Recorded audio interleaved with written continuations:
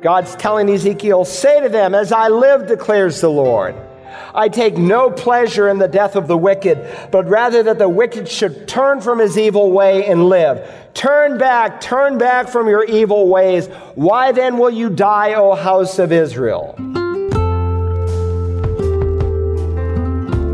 Hello and welcome to Search the Scriptures, the Bible teaching ministry of Dr. Carl Broggi. Dr. Broggi is senior pastor at Community Bible Church of Beaufort, South Carolina. We're in chapter 9 of the book of Romans, and we are dealing with the question of whether God has preordained some people to heaven and others to hell. Pastor Broggi has already indicated that this question of sovereign election, as it is called, is not dealing with individual salvation, but rather a national choice made by God.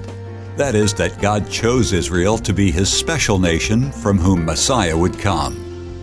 Some argue, however, that Romans 9 verse 22 points to God's individual election rather than this national election. Pastor Broggi reminds us that God does not wish any to perish, but that all should come to repentance. I've had a few people in my 35 years of ministry who have said to me, when I see God, I'm going to tell him a thing or two. And Paul would say, who do you think you are? Who do you think you are? Do you know who you are? You are going to tell the sovereign, all-wise God of the universe something? How dare you, little man, talk back to a sovereign God? And so, God, having the last word, he says the thing molded will not say to the molder, why did you make me like this, will it? And again, this statement presumes that somehow man has the right to question Almighty God, and that man has the right contextually to question the wisdom of God in choosing Israel out of all the nations of the world. Now, the illustration is a national illustration. Paul is speaking here of a clay and a potter, and it comes from the book of Jeremiah. Hold your finger here and turn to Jeremiah chapter 18. If you're new to the Bible, Psalms is about dead center. Find the Psalms in the middle of your Bible, and then scan to the right, and you will pass Isaiah, and then you will come to Jeremiah. Every Jew would have understood the illustration and where it came from. It's a very famous passage of Scripture, almost as famous to the Jewish mind as John 3:16 is to the Gentile mind. Jeremiah 18:10, which we will focus on in a moment, really enlightens us as to what Paul is speaking of here in Romans 9. And this whole section will remind us that the clay has no right to tell the potter what to do. Let's pick it up in verse 1 of chapter 18. The word which came to Jeremiah from the Lord, saying, arise and go down to the potter's house, and there I will announce my words to you. Then I went down to the potter's house, and there he was, making something on the wheel. But the vessel that he was making of clay was spoiled in the hand of the potter. The Hebrew word here for spoil carries the thought that it was ruined or it was made rotten. Now, the potter didn't make it that way. It was something that was amiss in the clay, and because of that, the clay became spoiled. So speaking here of God's sovereign power, he goes on to say, so he remade it into another vessel, as it pleased the potter to make. Now notice verse 5. Then the word of the Lord came to me, saying, can I not, O house of Israel, deal with you as the potter does, declares the Lord? Behold, like the clay in the potter's hand, so are you in my hand, O house of Israel. In other words, you've become spoiled and ruined, and so as the potter, if I so choose, I can remake you into another vessel. And not just you, I can do the same with other peoples and other nations of the world. Look at verse 7. At one moment I might speak concerning a nation, or concerning a kingdom to uproot, to pull down, or to destroy it. If that nation against which I have spoken turns from its evil, I will relent concerning the calamity I plan to bring on it. And by the way, that ought to be a word of warning as well as a word of encouragement to America. Because this nation that was founded on Judeo-Christian principles, that honored and revered God, that had a deep respect for God, is now waving their fist in the face of God Almighty. And the clay is going to become totally spoiled.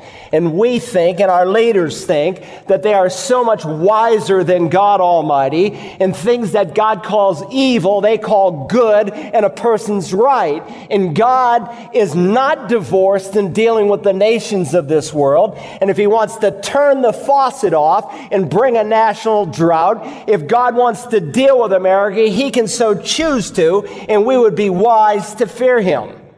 So he says in verse 9, or at another moment I might speak concerning a nation or concerning a kingdom to build up or to plan it. Then he says, if it does evil in my sight by not obeying my voice, then I will think better of the good with which I had promised to bless it. The picture is clear. Since Israel had marred herself, God as the potter chose not to use her. And so again, he is giving a warning to Israel. And if you know Jeremiah the prophet, he's a pre-exilic prophet.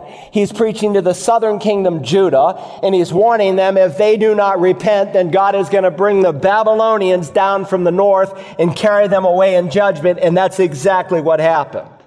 Now go back to Romans chapter 9. The Apostle Paul is reminding us of what God did with individuals like Pharaoh, that he also does with nations. And as Jeremiah the prophet indicates, whether it's God's dealing with Israel or the nations around Israel, he is sovereign and able to do as he pleases.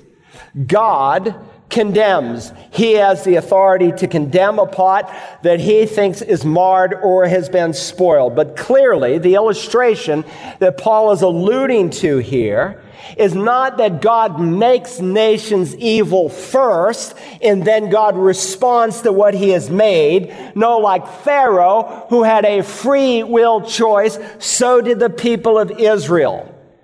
And if God in his mercy chooses to show mercy and compassion, he can. And if God in his wisdom chooses to harden, he can.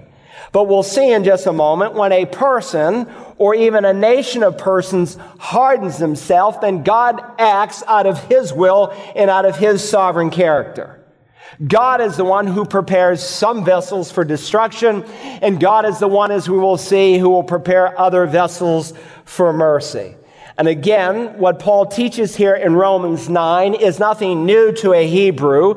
It's nothing new to the Jewish mind, because God is dealing in this chapter not with individual election, but all the way through with nations. I've chosen the nation that will come out of Isaac over the nation that will come out of Ishmael. I've chosen the nation that will come out of Jacob over the nation that will come out of Esau. God makes it crystal clear. Now look at verse 21, where he asks the third question. He says, or does not the potter have a right over the clay to make from the same lump one vessel for honorable use and another for common use? In other words, doesn't the potter have authority over the clay? Does he confer with the clay? Does he say to the clay, what would you like me to make out of you? Instruct my hands? Of course not. The potter is sovereign. He has a right to do as he pleases. And if God chooses to demonstrate divine grace and compassion, then he can do it. And we have no right to question his wisdom. And just as a potter has a right over a piece of clay to make it what he wants it to be, if God chooses to show compassion on Israel, he can. And if God chooses to harden Israel, he can, because God is God and he answers to no one. And if we think that God is unfair in showing mercy when we think wrath should have been shown, and if we think God is unfair in showing wrath when we think mercy should have been shown, then we are taking the role of the potter when we are nothing but a lump of clay. Now that's the rightness of God's sovereign choice. Secondly, knowing that none of us are qualified to argue with God, I also want you to notice the reason for God's sovereign choice. This is a difficult section, so pay attention. Verse 22. What if God, although willing to demonstrate his wrath and to make his power known, endured with much patience vessels of wrath prepared for destruction? The objects, or vessels of wrath, depending on your translation, are the unsaved nations of the world. And so when the Bible describes here someone prepared for destruction, what precisely does that mean? Remember, the reference from Jeremiah 18 is describing God's dealing with nations, and specifically with the Jewish nation. And again, that's been the thrust all the way through this chapter. But let's just say, for the sake of argument, as my hyper-Calvinist friends do, let's ignore the context of 9, 10, and 11. Let's say, like they do, that God is done with the Hebrew people, that there's no significance in Israel becoming a nation or anything like that, that God has no specific future plans for the people of Israel. Let's understand it the way they do, as John Calvin understood it. He knows better now, of course. But let's just say, for the sake of argument, that that's what's going on in this passage. Let's take their presuppositions and look at verses 22 to 23 and see if their conclusion is even right with those presuppositions. Now remember, we've seen there's a technical difference between the word predestination and election. But in common English usage, the doctrine of predestination is usually typically used to describe some that God has chosen to heaven and some God has chosen to hell. That's better used with the word election and not predestination, because predestination in the Bible is God, once a person is saved, committing himself to finishing that salvation. That God has predestined a saved baby Christian to an end, namely that he will be like Christ. Whereas the doctrine of election in the Bible is God choosing some to be saved and not choosing others to be saved. And again, it's not an issue, does God choose us? Because it says he does before the foundation of the world, but how does God choose us? Now, in Calvin's theology, he wrote a classic work. I've read it cover to cover. It's called The Institutes of the Christian Religion. I told you he wrote it just 2 years after he was saved. But because he believes God is done with Israel, because he started with that, when he came into Romans 9, he saw that God chose some to be vessels of mercy, namely he created some for heaven, and he created others for hell. But I don't want to put words in his own mouth. Let me read out of his own document. He says, and I quote, "The eternal decree of God by which he determined with himself whatever he wished to happen with regard to every man. Not all are created on equal terms, but some are preordained to eternal life, others to eternal damnation. And accordingly, as each has been created for one or other of these ends, we say that he has been predestined to life or death." Now again, for the Calvinists, they would object to my position that God's election was based on foreknowledge meaning prior knowledge. Because they would say that if man had any say in his salvation, then that makes faith a work, and we are not saved by works. And they play around with words, and they do a lot of mental gymnastics. But listen, faith is not a work, but it describes the decision we must make.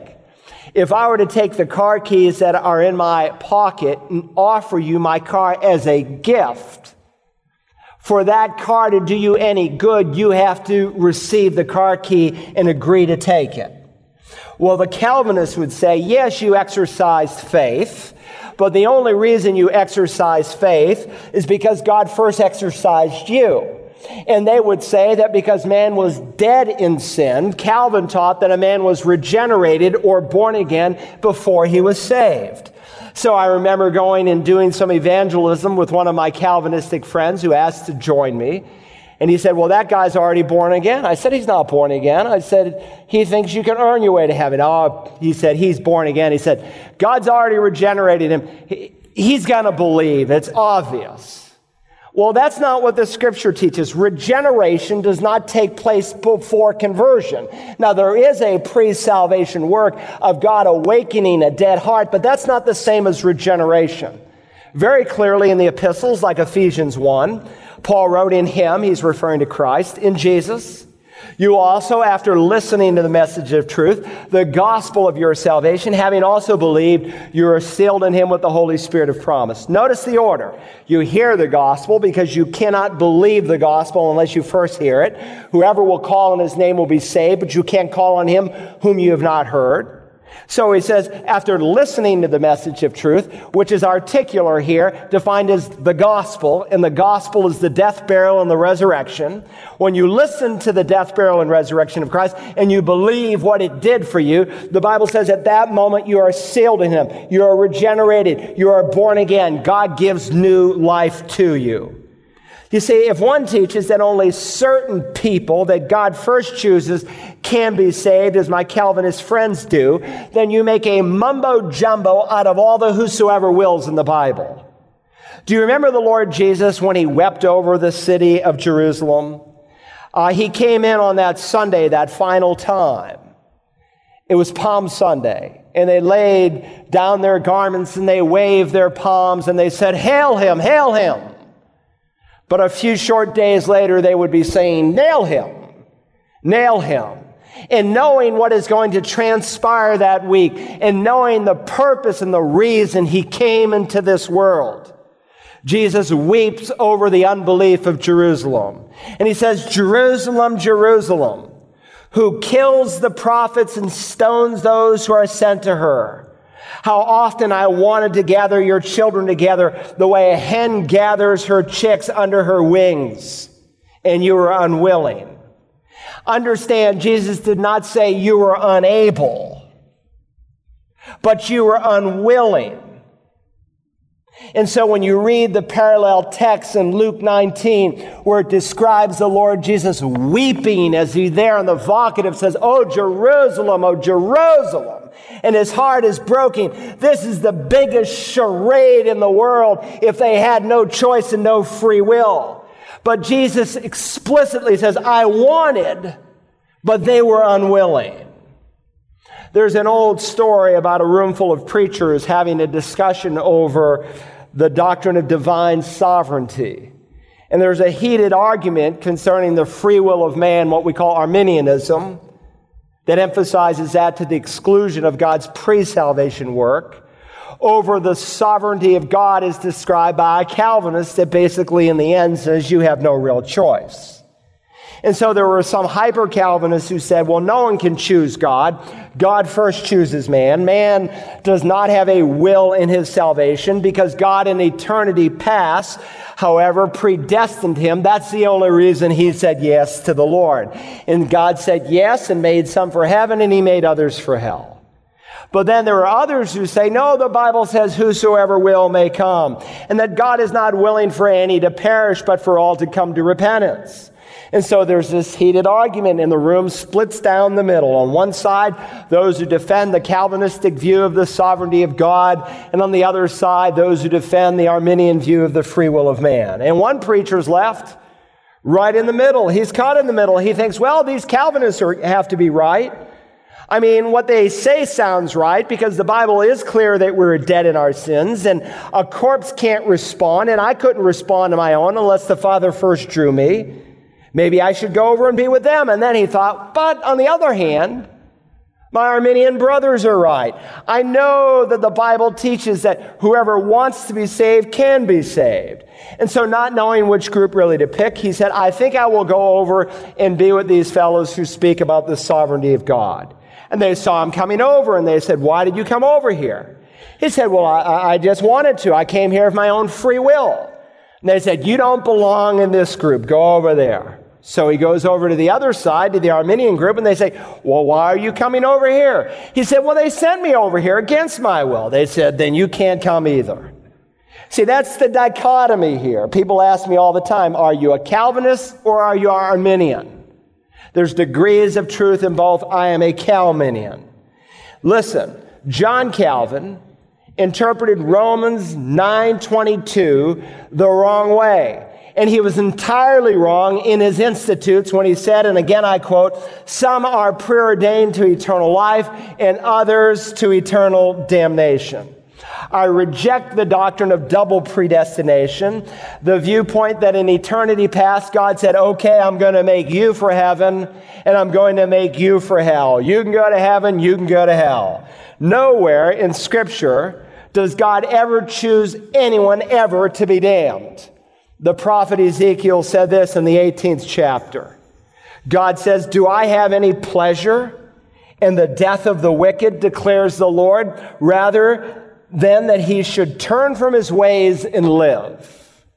Again, later on, the same prophet, Ezekiel 33, say to them, God's telling Ezekiel, say to them, as I live, declares the Lord, I take no pleasure in the death of the wicked, but rather that the wicked should turn from his evil way and live. Turn back from your evil ways. Why then will you die, O house of Israel?